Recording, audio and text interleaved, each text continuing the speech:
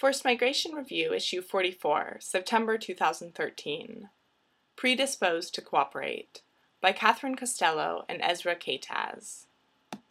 Recent research in Toronto and Geneva indicates that asylum seekers and refugees are predisposed to be cooperative with the Refugee Status Determination, RSD, system and other immigration procedures, and that the design of ATDs can create, foster, and support this cooperative predisposition, or can undermine or even demolish it. Alternatives to detention, ATDs, work from the point of view of asylum seekers and refugees if they prevent unnecessary detention and other excessive restrictions, support individuals in seeking protection and achieving a swift resolution of their claims, and, if allowed to stay, accelerate their integration into the host society. And ATDs work from the state's perspective if they encourage asylum seekers to cooperate with the RSD system and immigration law more generally, or if they facilitate the removal of those who have no protection needs. The key factor motivating asylum seekers to cooperate with RSD and other legal processes is the perceived fairness of such processes. Our research into asylum seekers and refugees in Toronto and Geneva, EndNote 1, supports the finding that detention impedes access to the sorts of advice and support that create trust in and understanding of the RSD process. Accordingly, alternatives work better in this sense both for individuals and the system as a whole.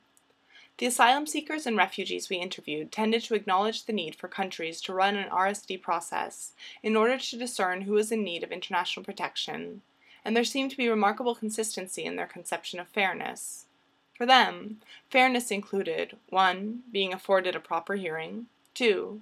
Consistency of decision-making, and 3. Taking decisions promptly.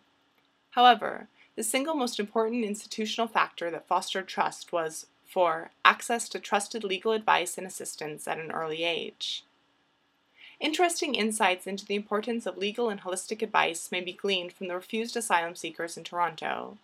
We encountered some rejected asylum seekers who felt that the RSD process had not reached a correct finding in their cases, but yet did not deem the entire system to be unfair, and seemed to remain cooperative with the authorities.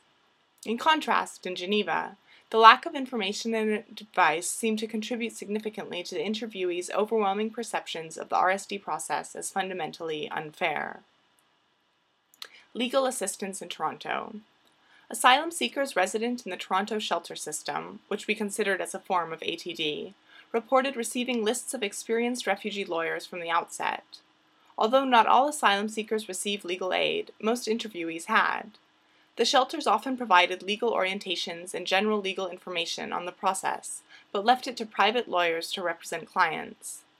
This division of labor seemed beneficial, in that having various sources of information and advice seemed to reinforce trust in the system.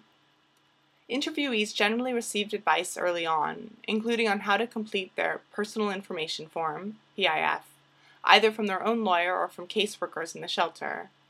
There appeared to be a good understanding of the importance of fully explaining the reasons for their flight in the PIF form, and that findings at their first hearing were crucial. Quote, "It is crazy, but yeah, I do have trust in the system because I understand it." End quote. East African asylum seeker in Toronto. Legal assistance in Geneva. We formed the impression that the interviewees who remained cooperative with the RSD process in Geneva did so out of a sense that they had no other option and that they were simply at the mercy of the Swiss authorities. There is no formal legal aid for refugee claims in Switzerland, so asylum seekers who lack private financial resources have to rely on NGOs for legal representation, if they can find out about them and get access to them. With only one exception, the Geneva interviewees stated they had not received any legal advice or even legal information before either the registration interview or the main interview. In the absence of proper legal advice, asylum seekers had to rely on social workers and each other to navigate the asylum process. There was a widespread belief among them that lawyers should only be consulted for the appeal stage, if at all. Consequently, the interviewees frequently misunderstood the RSD process and seemed ill-equipped to explain their claims. The interviews revealed that at the outset of their asylum process, asylum seekers generally seemed to have a disposition to cooperate with RSD and other procedures in light of 4 key subjective factors. Bullet point. The refugee predicament and fear of return. Bullet point. An existing inclination towards law-abidingness. Bullet point. the desire to avoid the hardship and vulnerability of irregular residents. Bullet point. Trust in perceptions of fairness of the host state, in particular its RSD process. Quote, I heard about Switzerland, especially about Geneva. It is the country of human rights, so I thought they would treat me as human. End quote.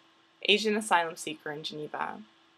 However, whether they retain that cooperative predisposition depends on their treatment, there seems to be little justification for detention of asylum seekers, provided that reception conditions are suitable, that RSD is perceived to be fair, and that holistic support is provided to navigate legal processes and life in the host country.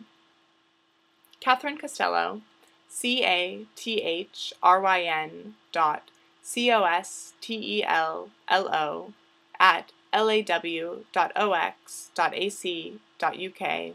is a fellow and tutor in EU and public law at Worcester College, University of Oxford.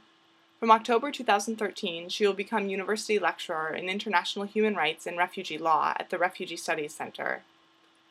Ezra Kaytaz, ESRA.KAYTAZ at anthro.ox.ac.uk, is reading for a DPhil in Social Anthropology at the University of Oxford. For more information, see Costello C. and Kaytaz E., Building Empirical Research into Alternatives to Detention, Perceptions of Asylum Seekers and Refugees in Toronto and Geneva, UNHCR Legal and Protection Policy Research Series, June 2013, www.ref.docid/DOCID/51A6FEC84.html. Endnotes. Endnote 1. Research commissioned by UNHCR.